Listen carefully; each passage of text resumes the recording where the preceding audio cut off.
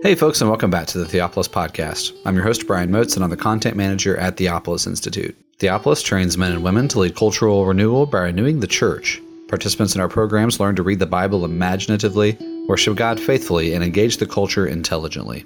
In this episode, we are continuing our series on the life of Jacob with James Jordan, and here he'll be discussing the food theme in the Joseph narrative.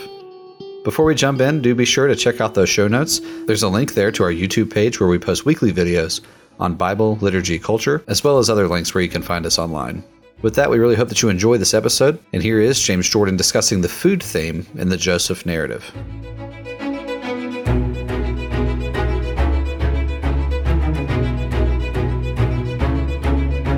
We'll continue in our studies in the life of Jacob and our introduction to the Joseph narrative, and we'll begin here to consider some of the important themes in the Joseph narrative. I think it's good to introduce these now.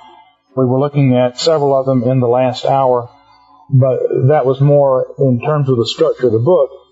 Here, certain themes that are important to the narrative, if we look at them a little bit to start with, we'll be more alert to them as we go, and once we start going paragraph by paragraph.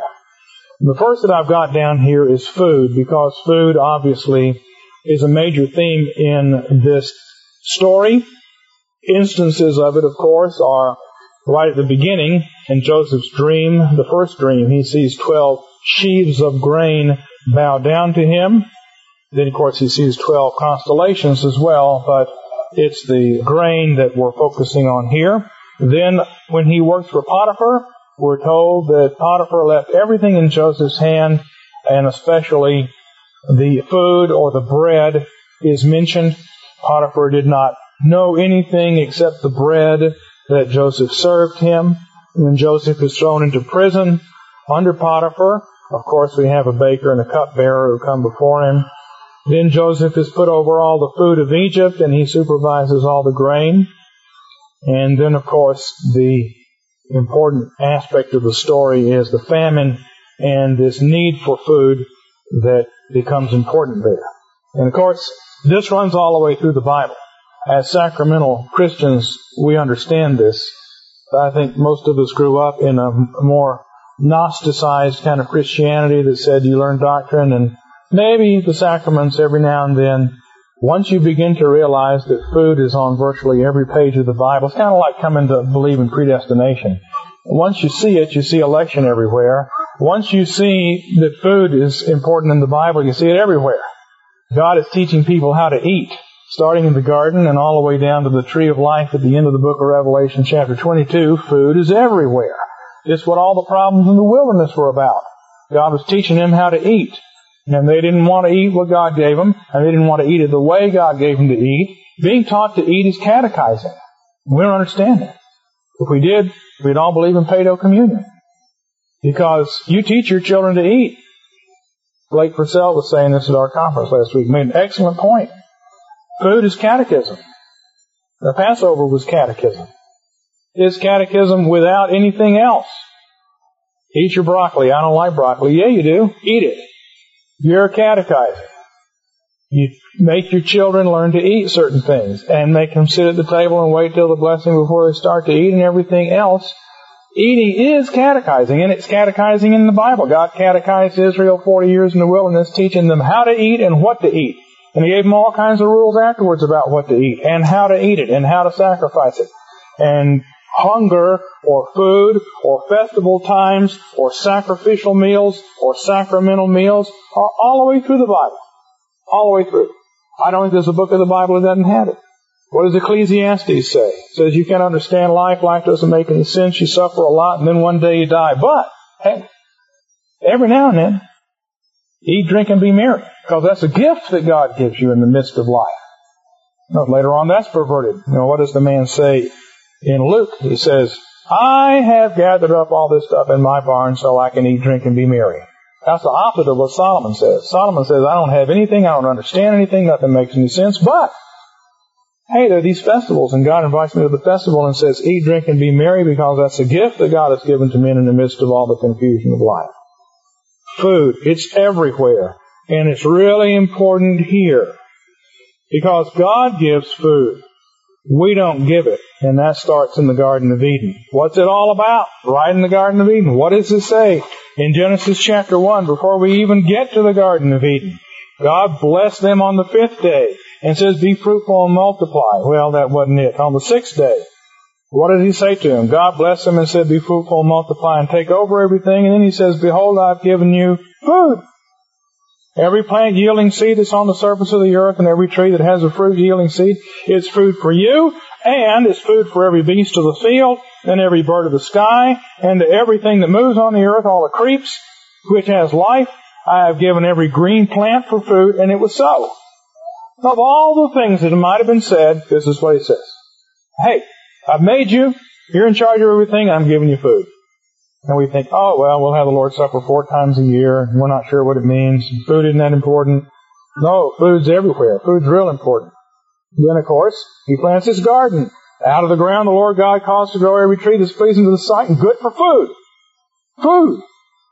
And then Eve sees a tree. This tree, special tree. She says, hey, it's good for food. It's a delight to the eyes. She's absolutely right. It was good for food. And it was a delight for the eyes. And it's desirable to make you wise. Well, she's right about that too. She just wasn't supposed to do it yet. But it's food. And then God says, did you eat these things I'll tell you not to eat from? That's the question. Have you eaten from the tree of which I commanded you not to eat? The woman whom you gave to me, she gave me from the tree and I ate. The Lord God said to the woman, what you do, the serpent deceived me and I ate. So what does He say to the serpent? He says, dust you will eat. And what does He say to the man? Cursed is the ground with reference to you. The ground isn't cursed with reference to anybody else. Animals don't have any problem with the ground. It's cursed with reference to us. Thorns and thistles, by the sweat of your face you will eat food. Food. Hey, God gives food. God supervises food. And what we see here is that God restores food to sinners. He could have said, well, too bad for you, you're going to starve to death. And that's it. No, He restores food to us. He restores food to Adam. Maybe it's going to be a little bit harder to eat from now on, but I'm still giving you some food. He restores food to those who don't deserve it. Certainly that's true in the wilderness. It's true here as well. He gives us back food after we had rejected Him and had to be removed from Eden. But there's still some food outside. Food gives you life. If you don't eat food, you die. Food is dead. Everything you eat is dead. You want to eat a banana? You pull it off a tree. You separate it from its life. The banana is now going to start to rot. You got a couple of days to eat it, and after that, maybe one more day, and after that, you better cook it, because after that, you got to throw it out, because you pulled it off of the tree. Now it's dead. You killed it. What you eat is dead. Tomatoes, they're dead. All cow and sheep and chicken you eat, it's all dead. This yogurt maybe isn't always dead. But that's about it. Everything else we eat is dead. So we eat this dead stuff, and it keeps us alive. Now, does that make any sense? No, it makes no sense. It makes no sense that we're sustained in life by eating dead stuff. I mean, it would be different if we could go over to a tree and nurse on it. Or to some animal, suck its blood out. Then we would be getting life. That's what vampirism is. That's actually forbidden. Don't drink the blood. Everything you eat has to be dead. You have to kill it first. There are all these rules about that. Deuteronomy 12, other places. This is how you kill it. You kill it with a knife. You pour its blood out. You do this. You got to kill it. Then you can eat it. It's really mainly true of animals, but see, it's also true of vegetables as well. It's all dead. Now, how is it that we eat dead stuff, and eating dead stuff keeps us alive? Well, the only answer to that is that the Holy Spirit works with that dead stuff to give us life. So the life does not come from food as such. Food is the medium by which the Spirit gives us life. You don't have food, you won't have life. But food by itself is dead. There's no reason why you put it in here. It ought to just all come out the other end. It shouldn't do anything for you. It's not the food that is sustaining us in life. It's that the Spirit works through dead food to give us life. That's exactly the same thing that happens today. This wine and bread are dead. But the Holy Spirit is going to work through these things to give us new kingdom life. And Jesus Christ is dead on the cross. And it's His death we eat. It's His death we show forth. But God works through that death to give us life. He died that we might live. These things died that we might live. But it's the Spirit who works through those dead things to give us life. And that's true every time you eat anything. And it's true in a special new creation way. That keeps you alive in the old creation sense. It keeps your flesh alive. Ordinary food, when you leave here this morning and go home to lunch, ordinary food keeps your flesh alive. It keeps you alive in this first creation down here. But this gives us new creation life. And when we have resurrection bodies, then everything we eat will be given us new creation life. I imagine we'll still eat. Jesus ate in His resurrection body, didn't He? He ate a fish. I think we'll still be eating. Hope so. Hate to give that up. But have to be something better. But here, this gives us new creation life. Ordinary food is sustaining us in the old creation. Sacramental food is giving us new creation life. And it's a mystery, but it's no more mysterious than everything else you eat. It's a mystery that you can eat a dead chicken, and the Holy Spirit works with that to keep you alive. And it's a mystery that we can eat bread and wine, and the Holy Spirit works with that to give us Jesus and give us new life. But He does. So food is a big deal in the Bible, and that's some of the theology of food. And there's one other aspect of the theology of food that is important in Joseph, and it's a theme that starts here and will continue through the Bible, and that is that God provides food through kings. God provides food through kings. And of course, by kings, we mean those who have rule and supervision over things. Not children, not servants, not those who are under authority, but those who have some authority. And Joseph is the example here. Joseph is right under Pharaoh, but it's obviously Pharaoh's job to provide food for these people. I know that being 20th century Christians and heirs of a free society, we don't think of the state as being responsible to provide food. But I hope to show you that there's a sense in which it is, and it's been something of a blessing that it hasn't had to be so, but inescapably winds up that there's a certain truth to that, and it's to that I'd like for us to turn our attention here. We can say, of course, that Jesus provides us food and He's our King. But beyond that, the fact that God gave these dreams to Pharaoh indicates that Pharaoh had some responsibility with respect to the feeding of his nation. And he delegates that responsibility to Joseph, but Joseph then, as an agent of the state, as the Secretary of Agriculture, has a responsibility to see to the feeding of this nation. And he does so by taxing the people at 20% for 7 years, and then selling stuff back to them. We'll have to look at the problems that come to our mind in connection with all these things as we get to it.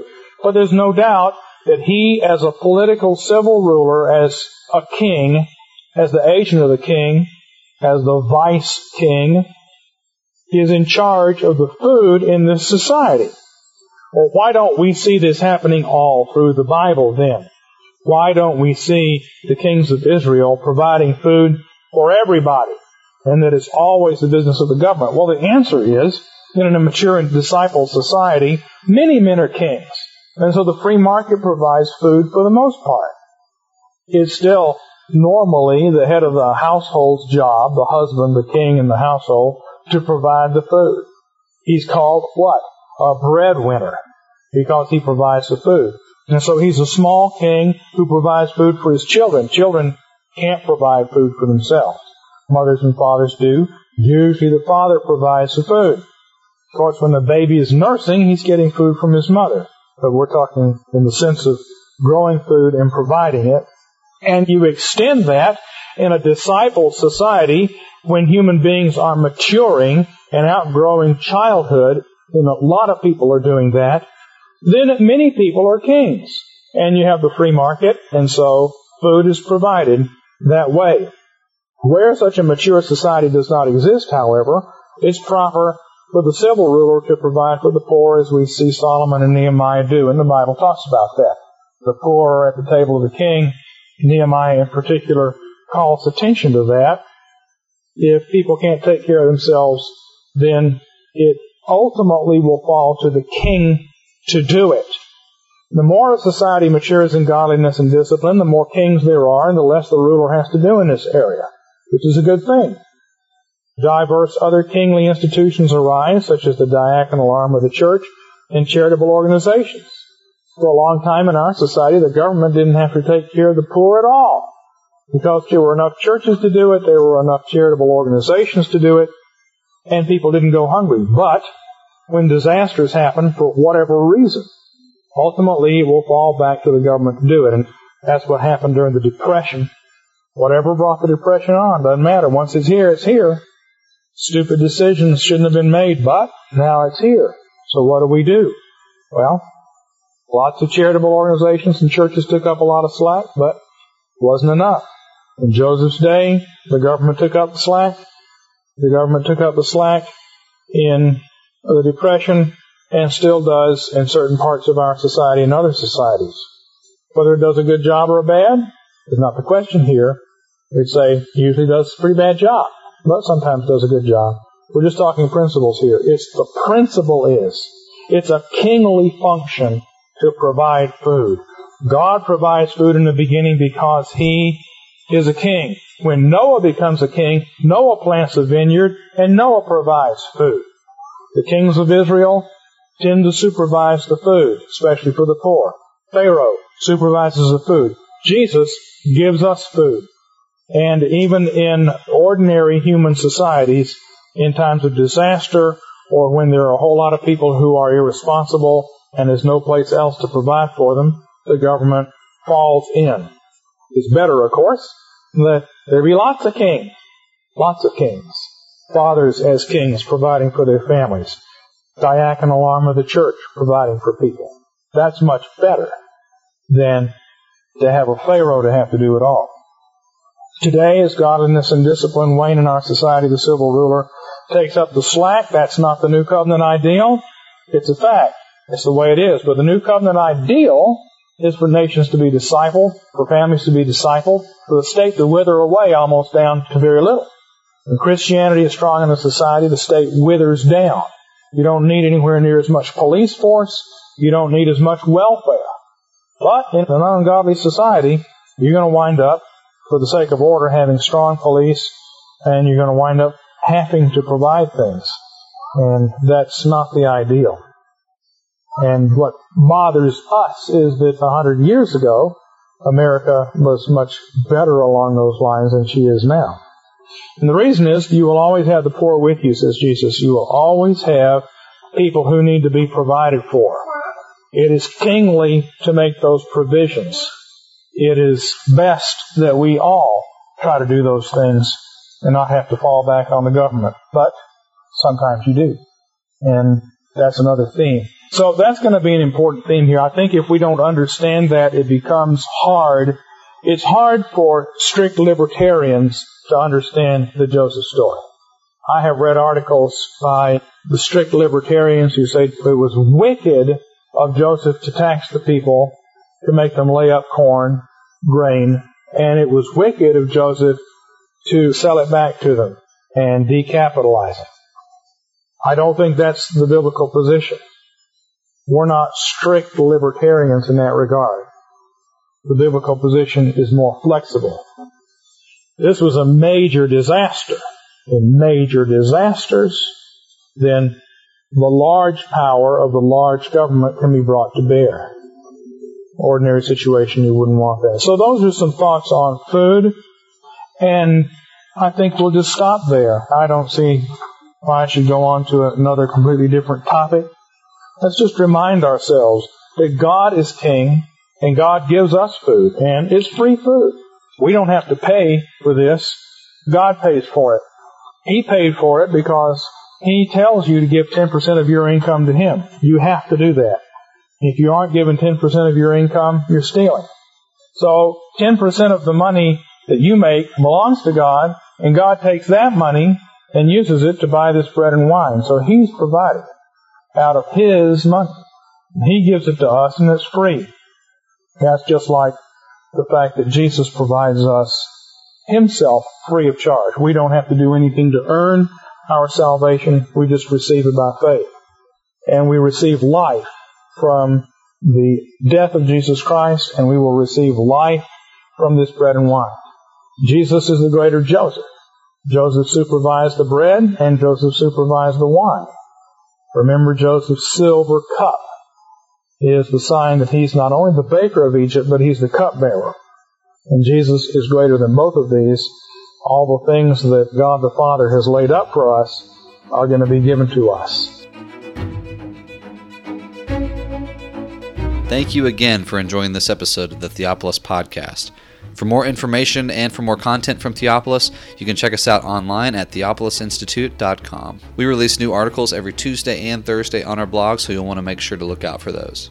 You can also find us on Twitter at _Theopolis and on Facebook if you just search for our name. If you've been helped, sharpened, and encouraged by this podcast, we'd really love it if you would go to iTunes and leave us a review. It just takes a few seconds, and it really will help us along in getting our content in front of new listeners. That's all for now, friends. We really look forward to being with you all again in the next episode. And as always, thank you so much for listening.